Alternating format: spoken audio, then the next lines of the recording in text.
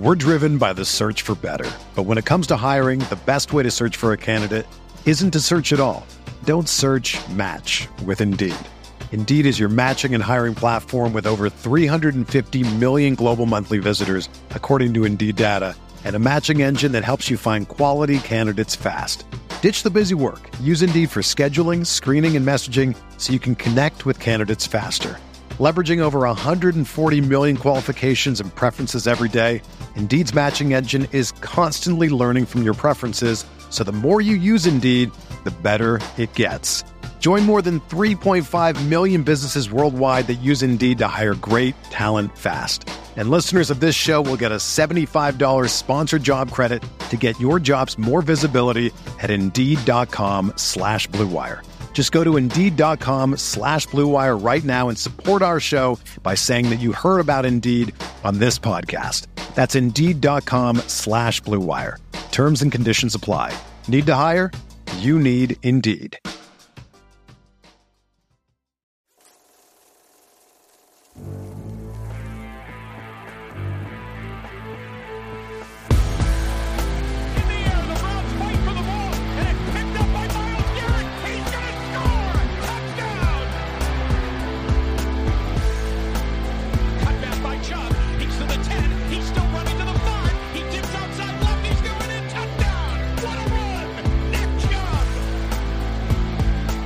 What's happening, everybody? Welcome into your Tuesday, January 31st. The first month of 2023 is somehow already gone.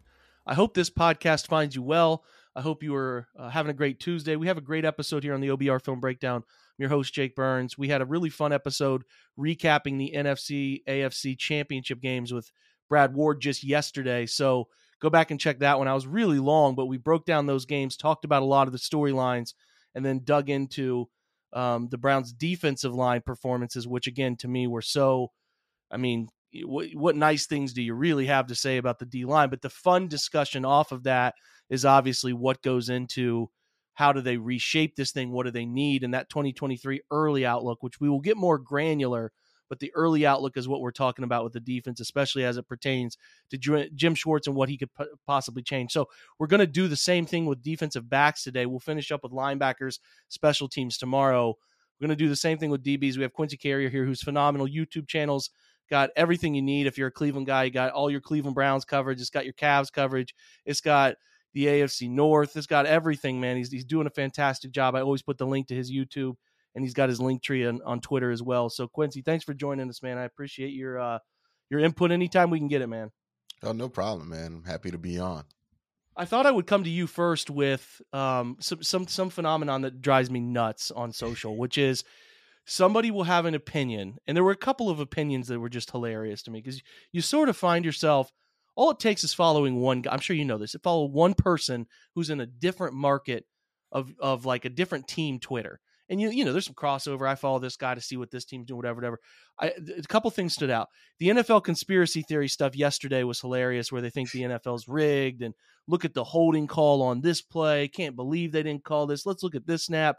3 different holdings. Look, which one do you want to pick? And, like, you'll post that, and then you'll have somebody who actually played the game. And sometimes, you'll get these guys who actually were Hall of Famers who will say, no, actually, here's why it's not holding, whatever. There was another one I saw from the 49ers side where they're pissed off at Kyle Shanahan. And I find it hilarious for anybody to be mad at Kyle Shanahan. They're going crazy over there. And it's like, do you guys know how good you have it?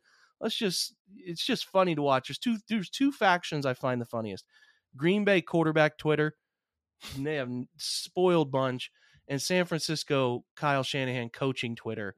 And like, they're blaming him for really blaming him for leaving Tyler Kroft one-on-one on a long developing play action throw. Again, the 49ers second in explosive pass rate this year on Hassan Reddick, and Hassan Reddick gets there by an inch making the play. And Joe Thomas responded to that one too, among several others who were like, well, hey man, if you want him to do play action, sometimes you're going to have to leave a tight end in to block and block. But I noticed, man, like, nobody responds. When you put out your tweet, you get your takeoff, you get these people who come in and say, well, actually, it was another one, funny one today, Quincy, too. This Pittsburgh account is like, well, you know, if I'm sorry. I literally audibly laughed this morning where it said like, Kenny Pickett is just a better fourth quarter version. And that's where Joe Burrow has to figure it out like Kenny Pickett did. It was so funny. And they got so defensive about it, called everybody who disagree with him a sheep. I find that funny. The people who are like, hey man, your opinion just sucked. It doesn't make me a sheep because I can see the obvious and you can't. Your opinion just sucked. But anyway, they will never address it. They'll just move on. It's like, hey, do we ever learn? Do you ever learn? Or is the high, the endorphin that you get from chasing that tweet that you think is going to get some people riled up, is that worth it? So I don't know, man. There's some goofy stuff that goes on in this circle, but I find it just so funny to be like, none of them ever circle back and is like, you know what, Hall of Famer, you got a point. I'll take that tweet down. It never happens. Never happens. Yeah, and look, it's somebody who I think I was tweeting something about the stadium not being that hard to kick in, and then I was the recipient of a Joe Thomas retweet once about, it's actually really hard, and I was like, I guess I gotta take your word for it, right? Some people just don't want to just admit they're wrong. Like a lot of Twitter is people mad at their favorite team because they feel like their team's not right in the way that they demanded that the team be right in, right? Like how many times have you seen people cheer for their take more than they're cheering for like the actual team? It's just this, I think we can blame it on social media because we see it because of social media. I don't know if it's necessarily because of it, but it's this weird thing where like personal pride, and when we get into these arguments, and since we can get into these arguments with anybody, they get real intense. And it's like when things leave your bubble, right? Like I spend a lot of time in the AFC North bubble and I'm around Bengals fans. And I thought it was like, I lost my mind on the last podcast I did because I was like, the whole conversation about this Chiefs Bengals game was structured as if one, the Chiefs did not have the better quarterback, which they do.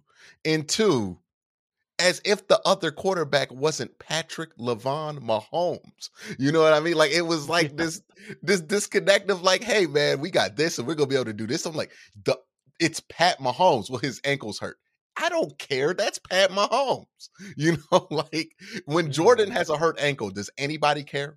Does anybody think he's slowing down? No. Pat Mahomes is he is so close to being football Jordan. Like I've never seen somebody do stuff that he does with the ease that he does it. People are talking to me about, the stuff that Pat Mahomes can't do or they haven't seen him do. I'm like, no, he can do it. He did it. They were like, he can't throw quick out the pocket. Yeah, he did it.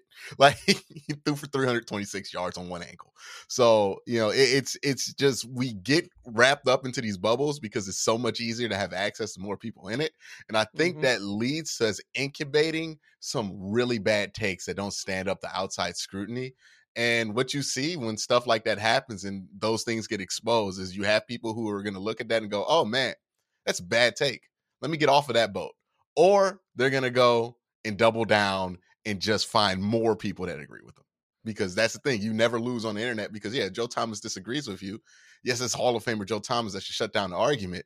But some people don't see it that way. They just see it as one person that disagreed with them, no matter how qualified the disagreement is. Right? Exactly. I saw another one that was like a smart guy who covers the Titans. I think does a good job. And I don't need to throw names out, but like, he was like, that ball actually from Purdy wasn't a fumble. And I was trying to follow the logic of how on earth can you say because the arm was moving forward, it hits the ball? Like I've never seen a more cut and dry, that's a fumble. And he was arguing the rule book. And I'm like, brother in Christ, like, what are you talking about? The arm is the football is clearly dislodged before any motion forward happens. And in real time, I know that's in real time. I was like, oh, that's an incomplete pass until you slow it down and you see that by some weird miracle, I guess is not the right word, but some weird occurrence, his arm actually in the slingshot forward, the wrist hits it. It was really weird how it worked out, but it was very clearly a fumble. And it's like, man, the takes that are coming out of these I just don't. These things are so simple, and yet these people are trying to.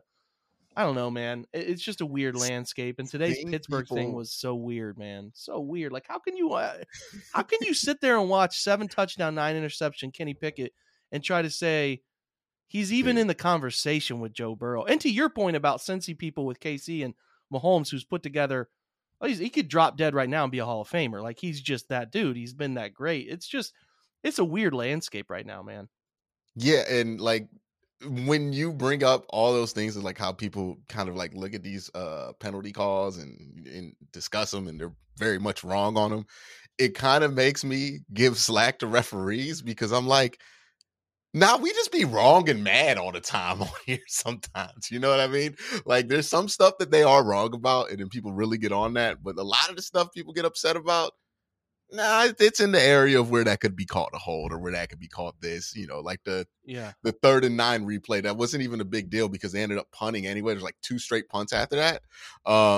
They tried to stop the play. Like, if you want to argue that they should like have a button that they can hit and it turns the whole stadium red to let everybody know that the play's over and don't snap the ball, maybe you can argue for that. But like, it's not a conspiracy. You know what I mean? They hit Pat Mahomes late. Like, it just was what it was. That's exactly right. Like, yeah, I mean, I feel bad for Joseph Asai for sure, but like, hey, man, he's 2 steps out of bounds. Like, there's not, he was wrong. There's nothing about it. I get to your point about the 3rd and 9. It sucks, but it's like, do you want the officials to get together and be like, well, the play kind of went off. We can just gloss over this. It's not a big deal. We'll just roll past it. And it doesn't work that way. Kansas City fans would have a legitimate argument to say that they got screwed. It's whenever you talk about like refs screwing each other, I always remember being in school in Youngstown and watching people who cheer for the Patriots argue with people who cheer for the Steelers that the league is treating them both unfairly. Yeah, that's always the funny thing. And 2, if you think it's a rigged league and it's all why are you watching? Like, what are you watching for? Like, that's the thing that amazes me is people will claim this is all predetermined. The NFL got what they wanted. They did it. Then why are you watching, brother? Like, what are you getting out of it then? Like, it's the stupidest thing to me. It's so paradoxical, but you would think they would be better at rigging it. You know what I mean? You would think the Cowboys would not be the unserious team that they are in the playoffs if the NFL wanted their way.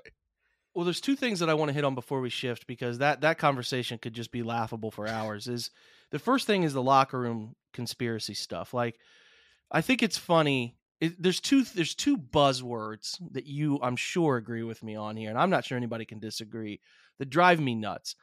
Discipline / undiscipline. It's the funniest thing in the world. And then the culture. The culture of the locker room. Those are 2 big buzzwords when your team is losing. Hey, when your team is losing, they're undisciplined. Did the 49ers look disciplined to you yesterday? No, didn't look very disciplined. Was the Joseph Asai play disciplined? Nah, not very disciplined. So are you gonna jump all over the coach for that? Like, that's the thing that's amazing to me. The 49ers reeled off 12, 13 in a row, but they're clearly frustrated. Things aren't going their way, so they're making a bunch of frustration penalties. And that's the thing, like Josh Allen said the other day after the Bills loss, this energy thing, another buzzword, Quincy, this energy, got to have your energy up. Well, execution breeds energy. When you're not executing as a team, whether it's just as simple as we're not doing the things that the play is designed to do, thus not getting first down, so on and so forth, the energy's low. When you're not succeeding, your energy is low. It's an undeniable fact. And you can be like, well, you got to create it.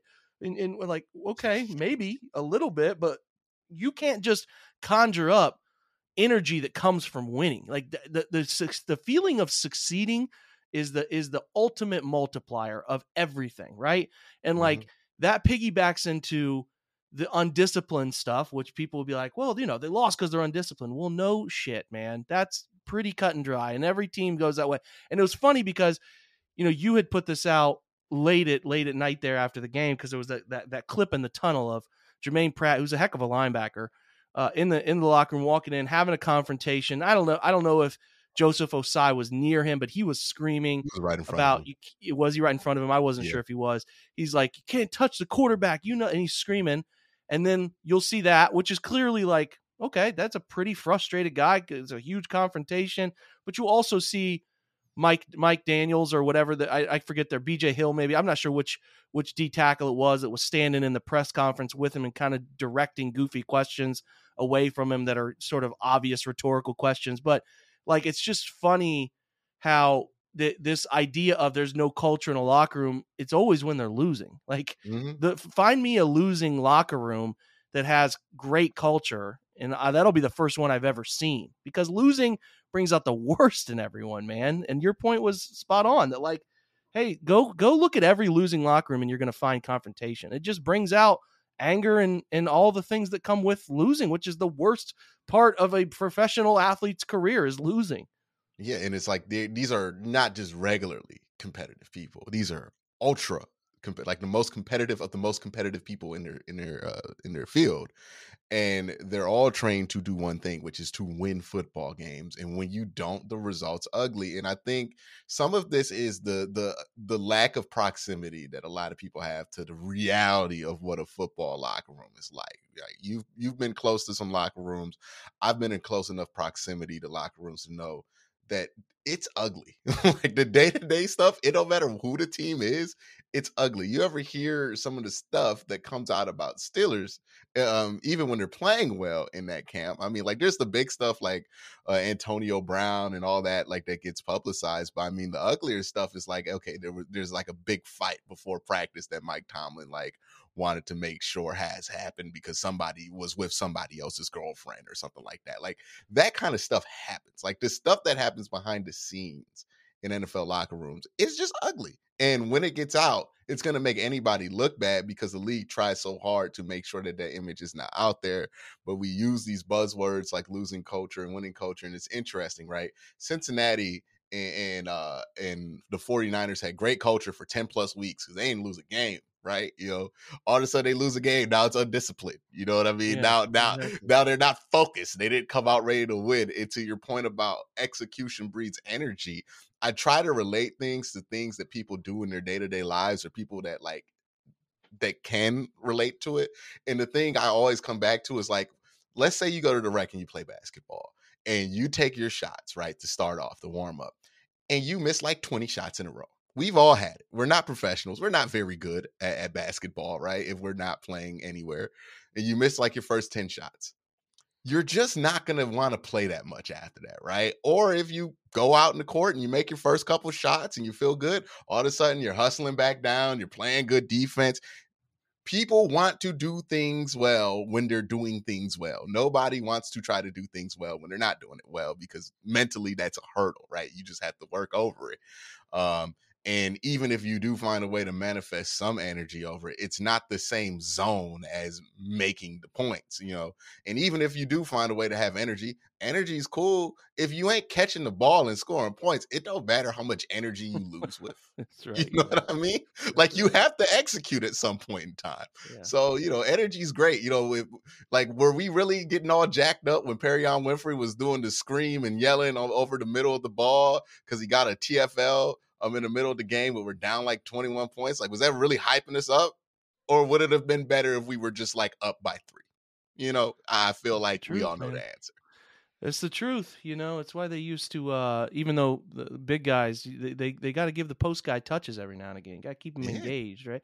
But the energy thing is so true, though. It all comes from, you get, again, find me teams that are bad, losing constantly with lack of talent, and tell me that those are just going to be the most energized and the best culture to be. That's not how it goes. And if you think that and you think it should manifest some return away from that, some magical solution to that, then you've never been in a locker room where you're not very good. And hey, shout out to you if you've been in only locker rooms that win in your whatever endeavor you live in. But I've been in some where we don't win, and it is terrible. It is no fun, no matter what you think or what little moral victories you could try to find. I've been in great locker rooms where we win everything, and I've been in bad locker rooms where we win nothing. And there is no locker room you get in and out of after practice quicker than a winless locker room. Man, you hit the locker, you change the clothes, and you're gone. That reminds me, I was a part of a baseball team once that won 2 games in the entire season. And everybody fought everybody. All the time. Everybody fought everybody. We were tired of everybody in that room. It could have been the greatest baseball manager of all time walk into that room. It wouldn't have changed nothing. We stunk. We weren't good. I lost 4 high school football games, regular season games, my entire high school career. And then I go to my college first year, we go 0-10. I was ready to give up the sport. I was ready to give up the sport after my freshman year. Like, what am I doing here? This is miserable. These guys hate each other. Football. Like football is Because like baseball, you lose, you not hurt. You don't risk catastrophic damage to your body for the rest of your life. You go 0-10 for football, that don't stop the damage. It probably inflicts more because dudes are, we just said the execution creates energy. So now you are the recipient of all the energy. Meanwhile, you have none of it. It is a miserable existence. Yeah.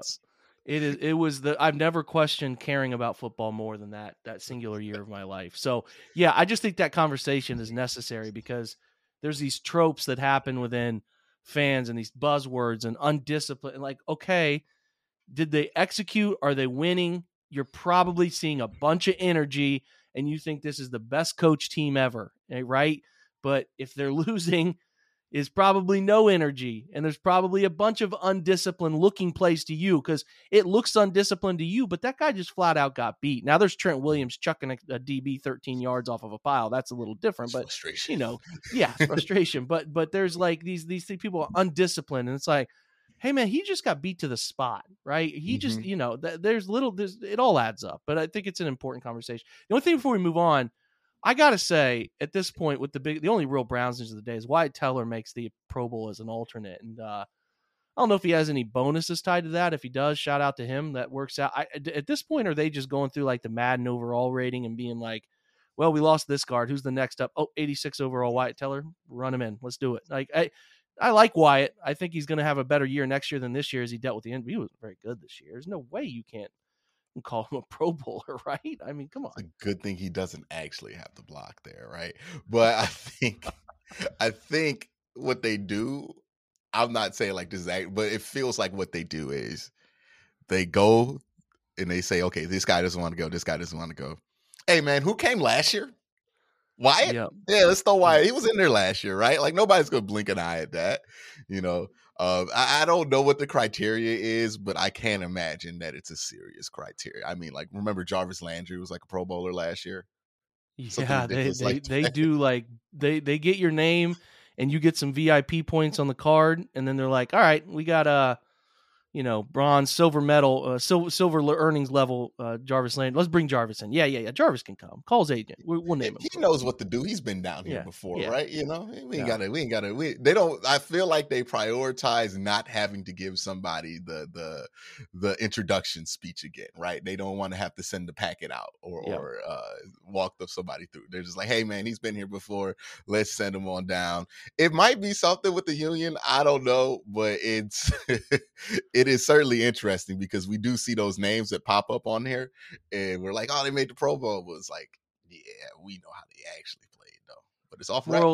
Moral of the story is the NFL Pro Bowl remains a joke. We are going to take a break and come back, and we're going to break through, pretty much break down and go through every DB that played on the field that mattered this year with our usual 3 levels of analysis, and kind of look forward with some key burning questions I think that matter to the DB room. We'll be right back.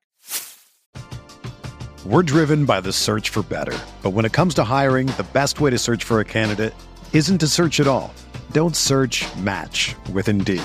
Indeed is your matching and hiring platform with over 350 million global monthly visitors, according to Indeed data, and a matching engine that helps you find quality candidates fast. Ditch the busy work. Use Indeed for scheduling, screening, and messaging so you can connect with candidates faster. Leveraging over 140 million qualifications and preferences every day, Indeed's matching engine is constantly learning from your preferences, so the more you use Indeed, the better it gets.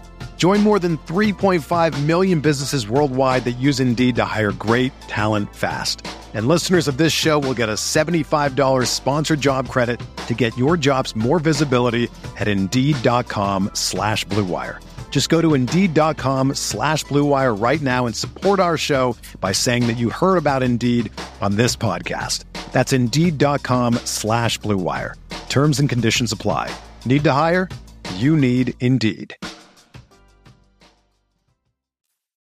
When you need mealtime inspiration, it's worth shopping Kroger, where you'll find over 30,000 mouth-watering choices that excite your inner foodie. And no matter what tasty choice you make, you'll enjoy our everyday low prices, plus extra ways to save, like digital coupons worth over $600 each week. You can also save up to $1 off per gallon at the pump with fuel points. More savings and more inspiring flavors make shopping Kroger worth it every time. Kroger, fresh for everyone. Fuel restrictions apply. Another day is here, and you're ready for it. What to wear? Check. Breakfast, lunch, and dinner? Check. Planning for what's next and how to save for it? That's where Bank of America can help. For your financial to-dos, Bank of America has experts ready to help get you closer to your goals. Get started at one of our local financial centers or 24/7 in our mobile banking app. Find a location near you at bankofamerica.com/talktous. What would you like the power to do? Mobile banking requires downloading the app and is only available for select devices. Message and data rates may apply. Bank of America NA, member FDIC. This is the story of the one. As a maintenance engineer, he hears things differently. To the untrained ear, everything on his shop floor might sound fine, but he can hear gears grinding or a belt slipping. So he steps in to fix the problem at hand before it gets out of hand. And he knows Grainger's got the right product he needs to get the job done, which is music to his ears. Call, click Grainger.com, or just stop by. Grainger, for the ones who get it done. We'll hit on safety first. So this group has some key questions, and within like looking, actually, I do this every pod. I get ahead of myself. The collective defensive back room this year, it's hard because you can't look at just passing EPA, pass defense EPA. You can't look at. There's not a real way to singularly quantify this because linebacker coverage plays into like coverage grades and EPA stuff, and it all matters. I would say off the rip, just your general thought, Quincy, do you think that this coverage unit between the safeties and corners was below what we expected, at what we expected them to be this year, or above it? I don't think above is in play, but I do think you could give me a solid any of the other two. What do you think? Oh, I think they were below it. I think the expectations were very high for this secondary. Now, I don't think they were a bad secondary. They certainly had their moments. So, like, I don't know. It depends on which half of the season we're talking about, too.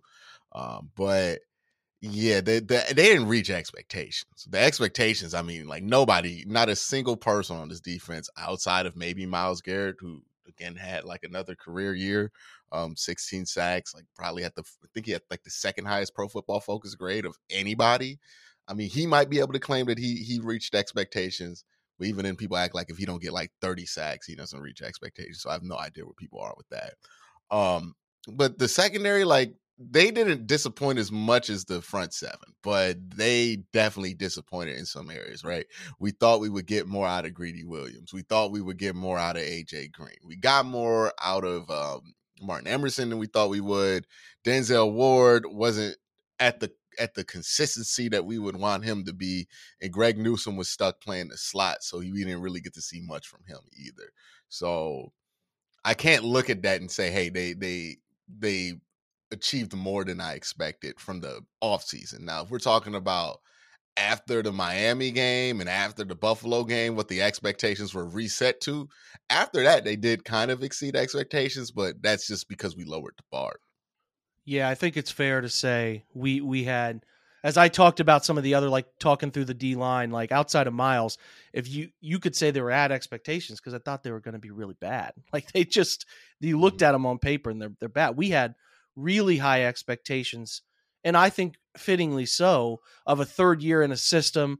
Many of these guys having shown that they can be excellent players and hoping some would take a leap, and then it went off the rails quickly. To your point, before and after the Miami game, like the blown coverages allow Baker Mayfield and his chest-thumping army to come back and feel good about themselves in that week one. The Jets' blown coverage that results in a huge Corey Davis 70-yard touchdown to get them back alive in that game.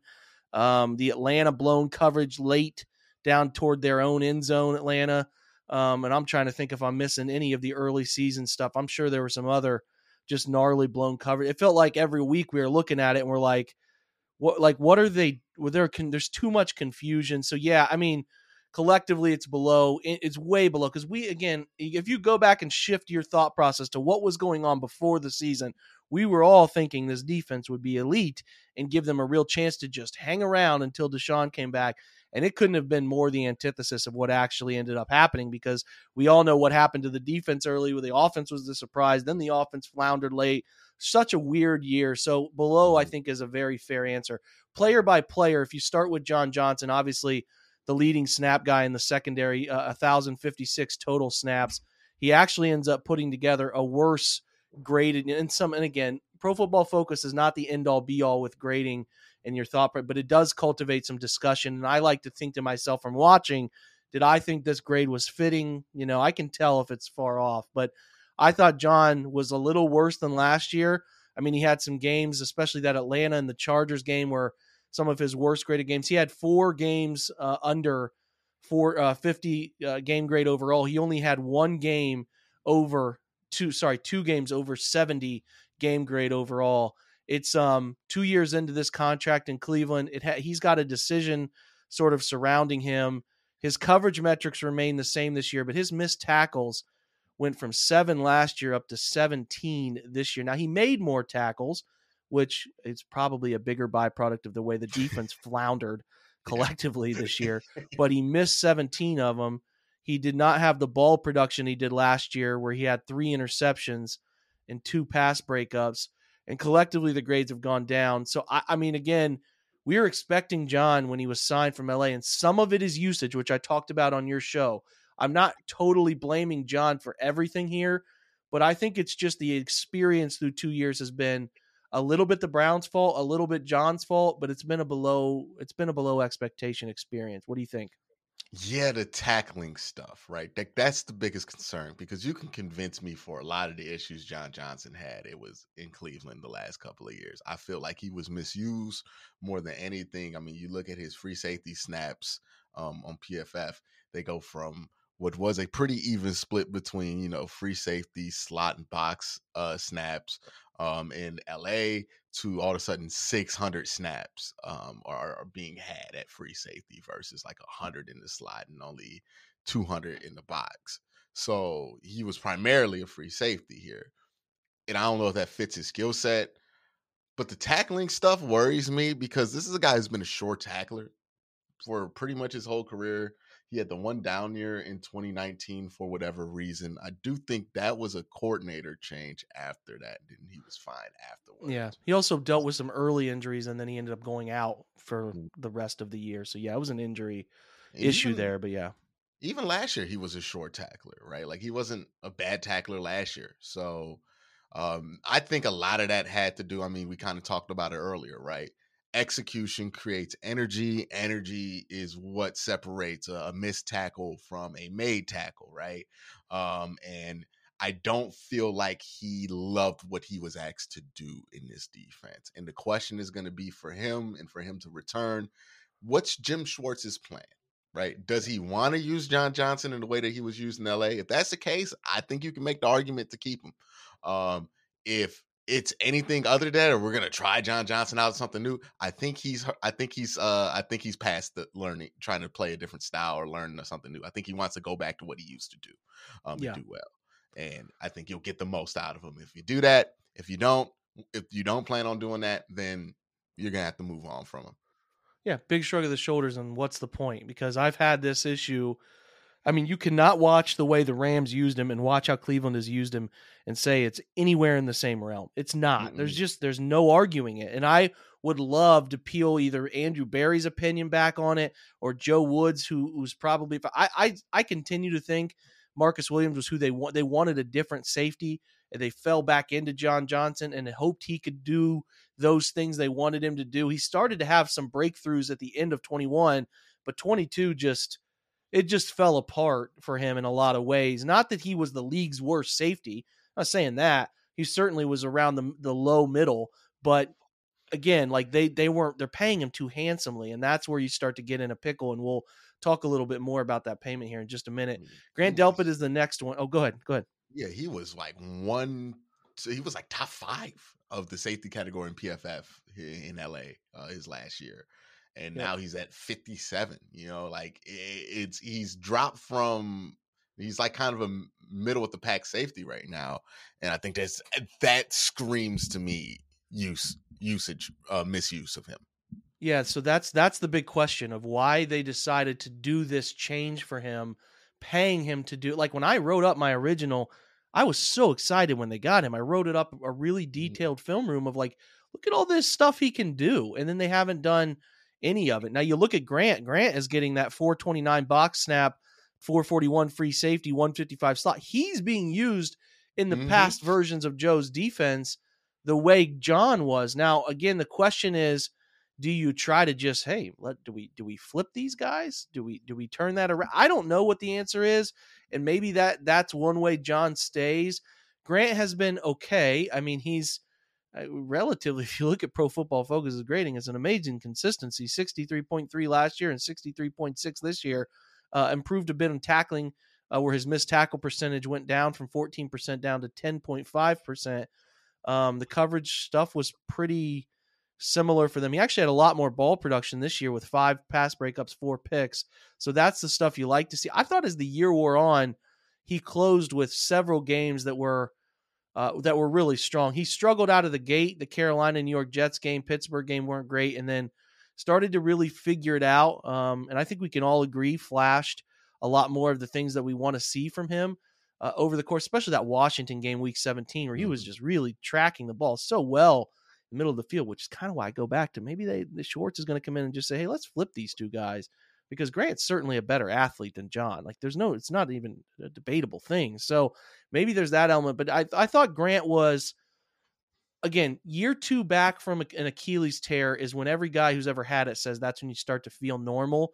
I thought you started to see him hit his stride middle of the year, and I think he ended up being about what I expected him to be by the year, after flirting with being like, everybody wanted to cut him after that New England game, like people going crazy. I thought he really started to turn it on, and I would say he fits an at expectation level for me personally. What do you think? Yeah, the Grant Delpit, like when you think of Grant Delpit, I think a lot of people have a different idea of what he's actually produced.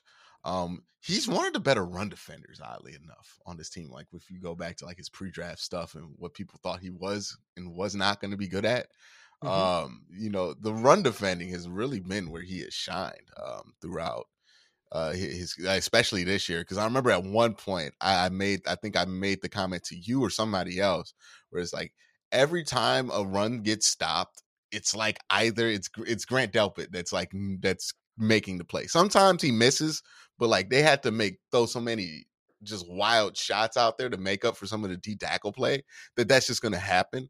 But I felt like he was a pretty solid run defender. I don't know how him and John Johnson can coexist if you're trying to get the most out of John Johnson. And the other thing with Grant is, boy, when he clicks at that free safety spot and he's able to do some of that coverage stuff, he's great. Like, I mean, I don't want to say great, but it's intoxicating when you see him do it, right? That Washington game, right? Yeah. Well, he led, I should say, to back up your point, he led all safeties in run defense stop tackles, which are those stop tackles Pro Football Focus charts as like tackles that constitute a failure. So they're near the line of scrimmage, right? Like he led the league. Now, again, some of that is the Browns linebackers and it's like upfront guys. Fitzpatrick was like leading the Steelers in tackles last year. Right, It's like, yeah, there's a problem, right? Right. But like Tulanua Hafenga is 5th, and he was all pro for the 49ers, so it's not unheard of. But yeah, I mean, he's getting a little more opportunity here than others are. But yeah, he's a really nice run game support guy, falling into fits when they bring him down in the box from that strong. But I just I almost feel like it's very much a copy paste situation with those two, right? Yeah.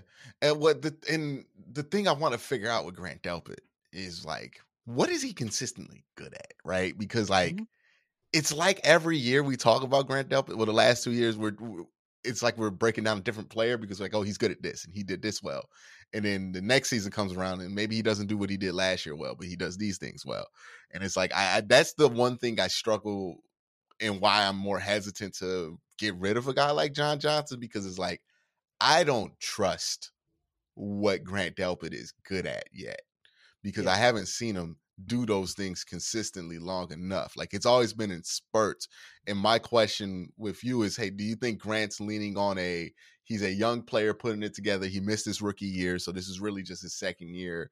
Is it that's going on? Or, a lot of times players are just inconsistent and they're just going to be what they're going to be, which is an inconsistent player that can show you some flashes every now and then, but they're going to give you inconsistent levels of play. I'm with that. I think there's the decision. Everyone thinks they're just going to cut John Johnson, and they could, right? Like the only other one left to talk about is Ronnie Harrison, which he's below expectation. We don't need to waste our time on it. He played he was a dime backer. His usage has gone down in 3 years when he's been healthy. He only had 259 snaps. Grades are in the 40s. He clocked out. I don't know, man. I have no. I mean, I feel like they wanted to use him more in that role of creative usage, but they were so bad at communicating. Like they didn't get into as many past situations. Like I think that their general thought this year was, we're going to get a bunch of leads and we're going to play a bunch of DB heavy usage pass coverage because we're playing with leads, and it didn't manifest the way they thought. So I mean, again, he's going to hit the market. He wasn't very good. I mean, he's ultimately Ronnie's just a jag. They brought him back for very cheap, and they'll move on. The only other guy who got snaps at the safety spot was DeAnthony Bell, which I think has a very good shot of being back next year. He played in 5 games. DeAnthony Bell only really played in, I think, the last 2 he had some decent snap numbers, Washington and Pittsburgh. And he wasn't very good against Washington, where I thought he was out of place a couple times, but much better against Pittsburgh. We ended up with a couple tackles. But again, we'll see what DeAnthony Bell's. But they got to raise the basement. The floor of the safety room has to go up a little bit more. And maybe this is like John and Grant is not a bad floor, and maybe they think they need to chase some bigger situation there. I'm not sure. Maybe they need to take a crack at lifting the ceiling higher and going after someone. But like John is due 11. His APY is 11.25, which is right below some guys that are really good, like Justin Reed, Amani Hooker, but it's out in front of like some guys who are going to be free agents. I think Jordan Poyer is going to be a free agent. I think Jesse Bates made more on an APY basis last year. I'm not sure. So John is, again, I'm not perfect with salary stuff here, to be honest, but he's going to carry a cap number into 23 of 13.5. So there's a way you can move off of him after the post June 1 scenario, but I don't know. It's a matter of what people want to do, what they care about most. And I think we're going to get a big tell as he's going to be 28 next year. What can they fix with the assets they have? And a lot of people are like, well, with the structure of what Jim Schwartz does, you need a post safety, and that's a position they need to solve. And maybe it is, and maybe they'll use assets there. But I think you and I could agree that like, we need to see them get more dynamic and create more explosive pass plays. So that means another wide receiver that matters. You got to go fix D tackle. And at minimum, when I talked to Brad Ward yesterday, that means 2 DTs and an edge that matter, because if you're counting on any D lineman as a rookie to come in and matter, like good luck. Unless you get them in the top 15, you can't really bank on that. So there's just a lot here. And we'll look at the 23 safety outlook. Like, what way do you think this goes? Because it's easy to me to sit here and say, well, we'll just cut John Johnson and find a different answer. But it's not that simple. Like, here's your free safety, or not free, but any safety that are available in free agency. Jesse Bates, Jonathan Abram, who again fell out of favor in Las Vegas, and he's not anything worthwhile. Jordan Poyer, Adrian Amos from Green Bay, Devin McCourty, Jimmy Ward for the 49ers, Marcus Joyner, Terrell Edmonds, Andrew Wingard, AJ Moore. I mean, it's kind of all over the place. I mean, you can, like, Jesse Bates is going to get some real money. And he said today, I can't leave $10 million on the table. So it's not like he's trying to go anywhere for cheap. But I guess my question, Quincy, is how invested do you think they need to be to figure out another safety? Or is it just we'll run it back and we think we can get by for another year? Yeah, that's the big question, right? Do you think you can get creative with what you have already in the room and figure out some solutions where you're not going to get top of the league safety play, but you can get league average safety play out of the position? I tend to think, and the more I think about this, I'm leaning towards they can probably figure it out with what they got already. Grant Delpit, and then you keep John Johnson, because the problem with like cutting John Johnson is like, it only makes sense if you could sign somebody for like, I think you would save $9 million. So unless you could sign somebody for less than $9 million to play free safety for you, which I think Tyrann Mathieu came in at like 8 point something last year, but he's older and was coming back home. So I don't know how much of a factor that made in it. But unless you could do that, it really doesn't save you anything. And I think you can get more of an upgrade of play if you just put John Johnson in the right position to be successful in that safety room, and then you build around that. right? You not build, but rearrange around that. Okay, well then we'll do move Grant here, and maybe we use D'Anthony Bell or somebody in a different situation, or maybe we keep our eye out for, you know, not the low level waiver wire guys, but the guys that are kind of like always second, third team.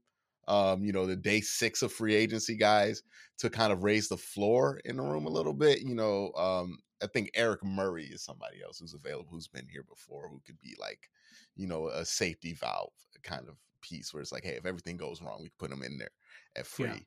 Yeah. You know, I think that's more or less where we're going to be leaning towards. And I honestly, to be honest with you, Jake, I think a lot of the defensive work is going to be reclamation projects where it's like, hey, we're going to try to see if we ask Jordan Elliott to do these 2 things, if he could do it well, or if Perrion Winfrey, we're just going to ask him to do these 3 things, and see if we can get better overall play by just asking these guys to do things that they feel like better fit them. I think that's going to be a lot of the changes that happen on defense. I don't know if like a big name is there for the defense. But I think that's more or less what it looks like. It looks more like a restructure because this defense is already expensive. I mean, this roster is expensive. So at some point you have to figure out, okay, if we're firing the coordinator on this side of the ball, it's not because we felt like the Cards were bad. It's because we felt like they were played bad. So you got to figure out how to reshuffle that deck. Yeah, there's some low levels to your point that could come in and play a little bit. Like I'm very interested in Geno Stone, former Iowa guy, liked out of the draft. Juan Thornhill, what do they do with him in Kansas City, a team that's up against the wall in cap? And I think Thornhill's a fun potential option. There are guys out there. Rodney McLeod, again, is just a role player type, his long connection to Schwartz back in his Philly days. Now, Rodney's 33 going on 34, but that's a veteran leadership. You know, talk about culture changer, you know, for you. That I listen, those are just names that are connected. We'll see what they do. There's just there's not a bunch of people here who are game changers. Like the Jesse Bates sweepstake he's going to get paid. Someone's going to pay him real money, and I just don't know if that's the wisest. It's the same with the Dayron Payne discussion about dumping a lot of assets into one singular player for them when they need to spread the assets out a little bit. So that's safety. Corner, I mean, corner collectively is below what we hoped. We talked about it from the group. I mean, Denzel's your starter at the top of this, where I mean, I think Denzel had moments this year, especially the week 15, 16, 17 stretch where I thought he played really well. And he had the Atlanta game where I thought he played really well, but there was just something off. I don't know if the ankle thing lingered into the year that he had in the offseason. I'm willing to write this off as an outlier because he's been pretty consistently graded, and I've agreed with it. But he gave up his most yards ever in a season despite having his lowest number of snaps. You know, that's concerning. He gave up 3 touchdowns. He did have 3 interceptions, 7 pass breakups. So some of the ball production was there, but I think we could agree that as far as being in the right play, like he just felt like he was beating coverage more than I can remember recently. And that's concerning to me. And they need him to be, again, they're paying him handsomely. They need him to be really good. And if he's not going to become an elite guy, which I thought he had a real chance to jump into that category and still does, 1 year doesn't define him here, but I think it's safe to say this year was below, and they need him to be a lot better, man. Like a lot. They need him to be the guy they're paying him to be, which is, hey, we're going to stick you on either the number 2 guy and bracket their number 1 guy, not have to worry about their number 2, or, you know, the contrary, which is we think you can take away a number 1. Like they need to get something right there as far as get him back on the right path. I would love to know the conversations Jeff Howard had with Jim Schwartz to keep his job. Because we talked about Jeff Howard, right? Somebody's like, we don't know if he's going to stay. The secondary play was like pretty, but then Jim Schwartz comes in, he retains him. Correct me if I'm wrong, but he did retain Jeff Howard, right? I don't know what they're doing with the staff. I haven't heard anything. I have not heard Jim. I've heard that a couple guys have interviewed in places. The lack of chatter or anything definitive around the staff is kind of concerning to me. I mean, not concerning, but like it's sort of strange, at least to me, a little bit. Yeah, it is strange. Like, I don't think one coach has been like reassigned, or maybe it's one of those things because like Jim Schwartz is just like an older coach, like an older guy. And he just has like all these agreements in place with guys, and you gotta wait for certain dominoes to fall in order to announce them. Sometimes things happen like that, but it's gonna be interesting how that staff shakes out underneath it. But yeah, with Denzel Ward, and again, it's the story of the defense where it's like you look at Greg Newsome and you're like, I feel like I know what they were trying to do there with putting him in the slot. Um, don't know if that was a great move for him. I don't know if that ended up being a fit for him, right? Yeah. Denzel Ward, he gets, I don't know what happens between him and John Johnson, but like it's happened more than like a couple of times where you watch the tape and you're like, well, something happened between both of them. Like they're clearly the two that have miscommunicated with each other. What that miscommunication was specifically, I have no idea, but there was something that went down wrong between both of them. I think it even happened in the last game against Pittsburgh where John Johnson comes down and lets George Pickens right through. And it's like, what's going on between those two and they're being asked to do? And it just felt like, I know he had the foot injury before the season started, and I wonder if that affected him. And then also I think some of the factors were like he just wasn't having the success because of that foot injury, so the confidence wasn't there, the energy wasn't there, the execution wasn't there. So he just had a down year, and he'll be back up once he's healthy next year. But again, this is Denzel Ward. Health is relative for him, right? So he's not necessarily had the greatest track record of staying on the field, albeit it's overblown. Some people act like he like barely plays a game every year. Like he's like prime Percy Harvin. Like he plays, he just misses 1 or 2 games every year. So that was a bit of a disappointment. Martin Emerson being pretty good his rookie year from the 3rd round was something I think that changed a lot of people's perspective about the secondary, because I don't think it was as negative as a overall, because people were like, hey, well, at least Martin Emerson's good.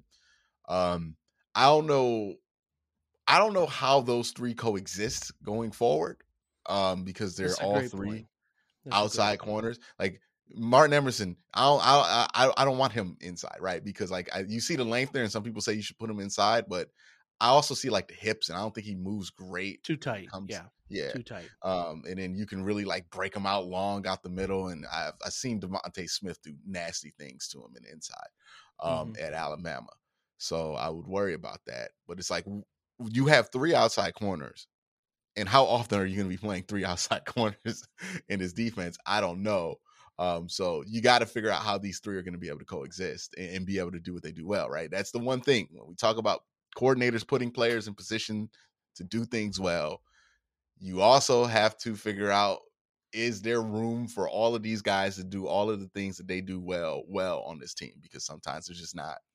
The thing that I look at with this group is, and you're nailing it, from like Martin Emerson, I think we could say was over expectation. He comes in 3rd round rookie. I wouldn't expect him to see him play much. Plays really well. Ends up with a 75.1 coverage grade, redrafted in the 1st round, and a lot of people who redrafted these things, and ends up with 9 pass breakups. Matter of time before he starts turning some of those into interceptions. I think he's a really fine field corner. And what I mean by field is wide side of the field, and he can do some zone stuff. He can get in your face, press man, run with you. I like him. I don't like him as a quick twitch boundary guy who needs to be able to, ball can get there quicker. You got to be twitchier, right? So like, I don't love that for him. And to your point, I don't love him inside. So he's very specific to a role. But the thing is, they're loaded up. Now, Greg Newsome, again, playing the slot last year. If you look at it, last year he played 102 slot snaps. This year he played 374. They moved Troy Hill, and the plan for moving off Troy Hill was clearly to move Greg Newsome inside. And if you look at it as the season wore on, I just started to watch it, and there were some good games from him, but I could just tell he was tired of tackling. Like this guy, he was so tired of being in the run fit. It was just wearing on him, man. Like, again, the numbers aren't that bad in terms of missed tackles, but I could just tell, like, hey, if I could dip out of this one, go underneath this block, not a big deal. Like, there were some business decisions made. And he even tweeted out after the year, like at that week 18 game where he played a lot of snaps outside in that one at corner. He played 59 snaps outside as opposed to only 5 inside, which is a stark contrast from his entire season. Numbers wise, he was like, he had retweeted something about being outside. He wants to be outside. So you got 3 guys there. And we talked about Greg and Denzel were under, and Newsome overperformed, and we don't have to waste time really on Greedy. Greedy played 105 snaps this year. He's turned into what's been a disappointing second-round pick, which was a real bummer. We probably should have known this was the outcome that was going to happen. He's going to hit free agency. When his shoulder went to being what his shoulder turned into, you just kind of knew where it was going with Greedy. He had a little bit of a bounce back last year, but fell off again this year, and it seems like the injury stuff. His career, it wouldn't be surprising if his career was close to being done. AJ Green was a guy we thought maybe stepped forward this year. He kind of hovered in the same amount of snaps and was not as effective when he was on the field as he was in years past. So I think he's a below expectation guy. But again, that's just anytime it's 105 coverage snaps, it's not enough to really judge wholeheartedly. But the three core are the three core. Okay. AJ can be a surrounding piece. We'll see what they do. They'll probably draft another corner. I think in most mocks, I think they're going to draft a mid to late round corner again to continue to usher in rookie contracts to that. But it's the question of all questions when you look at the cornerback position in 23 is, what are you doing? Are you taking all three into the year? Are you signing a slot, a true slot, or drafting a true slot? And if you get the opportunity to move off of one of these young, talented corners to upgrade at wide receiver or to upgrade at safety even, do you do that? Are you using this room as what? And here's what I'll say, and I'll let you answer. I think it's one of the few positions of strength that they should look to get. They don't have a lot of these opportunities. People thought the running back room would eventually, in the last few years, be one that they could cap. They didn't get anything out of it. It was overblown. But I think these three young corners, one of them can be moved, probably one of Greg or Martin, to give them a position boost somewhere else. And when you're limited on your assets with salary cap and top end draft talent, I think they really need to consider this as an option to get better at places they clearly need to get better. So I'm not tied to Greg or Martin, and I hope that they do use one of them. And I know injuries, you need young players to come and step up. I don't want to go into a year and be like, well, man, I'm glad we got our third outside corner, 150 snaps, man. Hell yeah, I need to hold on him. Couldn't have used Elijah Moore, that guy, whatever, couldn't use a better receiver, young receiver. We got that backup corner we held on to. And it's like, I just need them to deal from that position of strength. But if you think I'm wrong and they need to hold on to him, feel free to let me know about it. Now, see, one of the interesting things you brought up, right, was the whole Greg Newsome, just the fatigue of playing that nickel corner position. And it's one of those positions where, like, hey, if you look at it like Madden, it seems like a really easy position to fill. And if you look at it just numbers, it seems like an easy move. But this is one of those things where people things matter. And the truth is that nobody who can play outside corner wants to be inside all the time, right? Like nobody who there's a reason why the players that usually fill that role, undrafted guys, they just can't play outside. You know what I mean? So this is what they have to do to stay in the league. Yeah, there's not yeah, like the Mike Hiltons of the world, right? These aren't like top draft picks that have unlimited potential. These are dudes who figured out it's kind of like special teams in that way, where it's like they play this position and they put themselves through that because this is what they have to do to stay in the league. And that's really the motivation that's going to put you through it. When, like the Rams tried to put Jalen Ramsey out there, it worked for a little bit. But I mean, look what it's done to Jalen Ramsey now. We're like, we don't even talk about him like he's elite anymore. It's one of those things where I think we try to get real smart about it. And this might be one of those things where it's like, hey, there's a reason why this position has been traditionally filled by like late round draft picks or dudes trying to make the roster, because there's a level of want to about it that if you don't got to, you ain't going to have to want to. And the want to is really important at that position, right? Because there's a lot of just banging all the time down there for somebody who's genuinely undersized. Like MJ Stewart, I thought he played well in 2021 in that role, and he was a dude who was a second round pick but was also bouncing around camps for a while, and he just decided that's going to be his lane. Troy Hill, undrafted. Yeah. You go down the list of all these like good nickel cornerbacks, they're usually dudes who have to play inside, not guys who could play outside, even though Troy Hill has played some decently outside too. I want to give him credit for that. But yeah, I think that's one of those things there. And then when it comes to getting rid of one of them, I feel like everybody has like kind of determined we're just going to move off Greg Newsome. I would much rather give up Martin Emerson than Greg Newsome, in my opinion, because I feel like Greg Newsome, I don't feel like you run into the same issues or limitations with Greg Newsome that you're going to run into Martin. Martin's real nice because he's physical. People love physical football players. And Martin's really good against the type of wide receivers that Denzel Ward stinks against, which is something. Because like you look at like Mike Williams, right? That's who Denzel Ward gets eaten up by every time he sees him. College, pros, it's happened. That's who they were able to put on him that kind of like shut him down in the fourth quarter enough to where they could get the ball back and have a chance to win that game.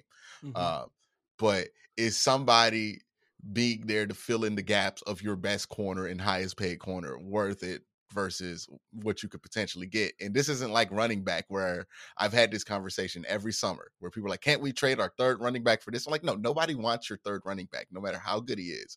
Nobody wants your third running back because they feel like if your third running back's good, I can get somebody that's good off the street. That's just how the position is valued.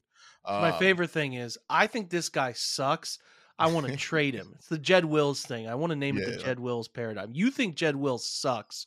So you want to trade him, but you think you're smarter than all these other evaluators who may think he sucks, and like you're going to get something back for him. Like, okay, let's come on, man. Like, but I do think they really are in position here that, to your point, what you're saying is Denzel, Greg, and Martin have real ways to be effective in the league, and you would be losing a talented player, right? There's no doubt about that.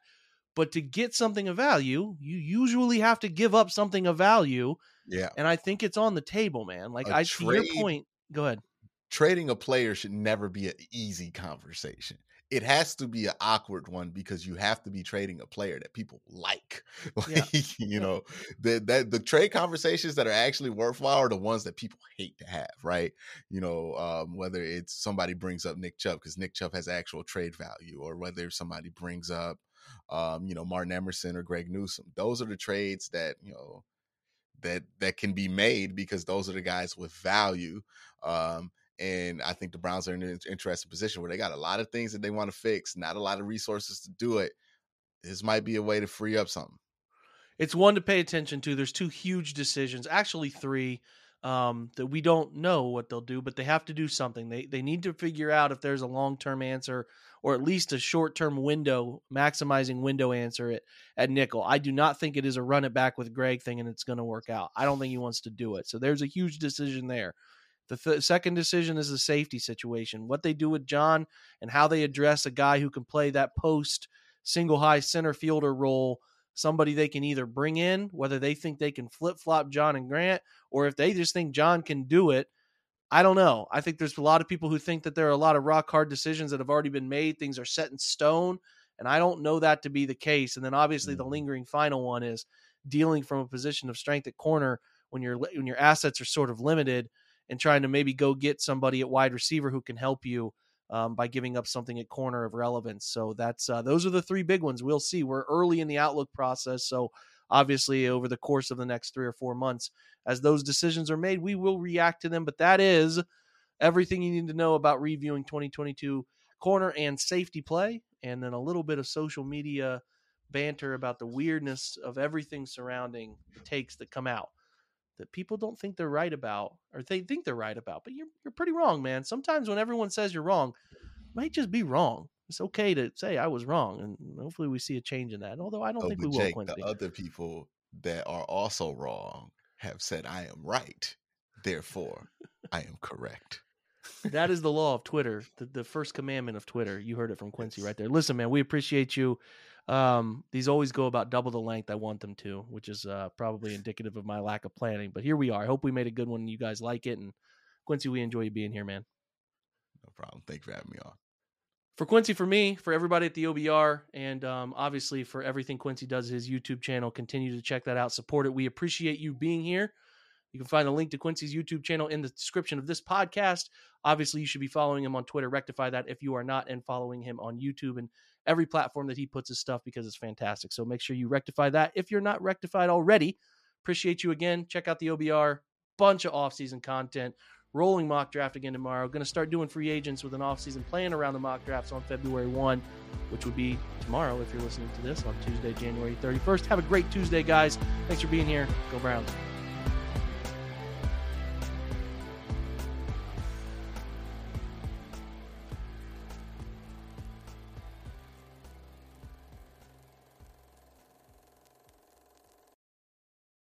Everyone is talking about magnesium. It's all you hear about. But why? What do we know about magnesium? Well, magnesium is the number one mineral that 75% of Americans are deficient in. If you are a woman over 35, magnesium will help you rediscover balance, energy, and vitality. Magnesium supports more than 300 enzymatic reactions in your body, including those involved in hormonal balance. From functional medicine doctors to mental well-being and female hormone experts, we all know that magnesium is the one mineral to improve all aspects of well-being and health. But which one? Magnesium Breakthrough from Bioptimizers, the trusted choice recommended by leading experts with 7 best-absorbed forms of magnesium to ensure your body receives the support it needs for overall well-being.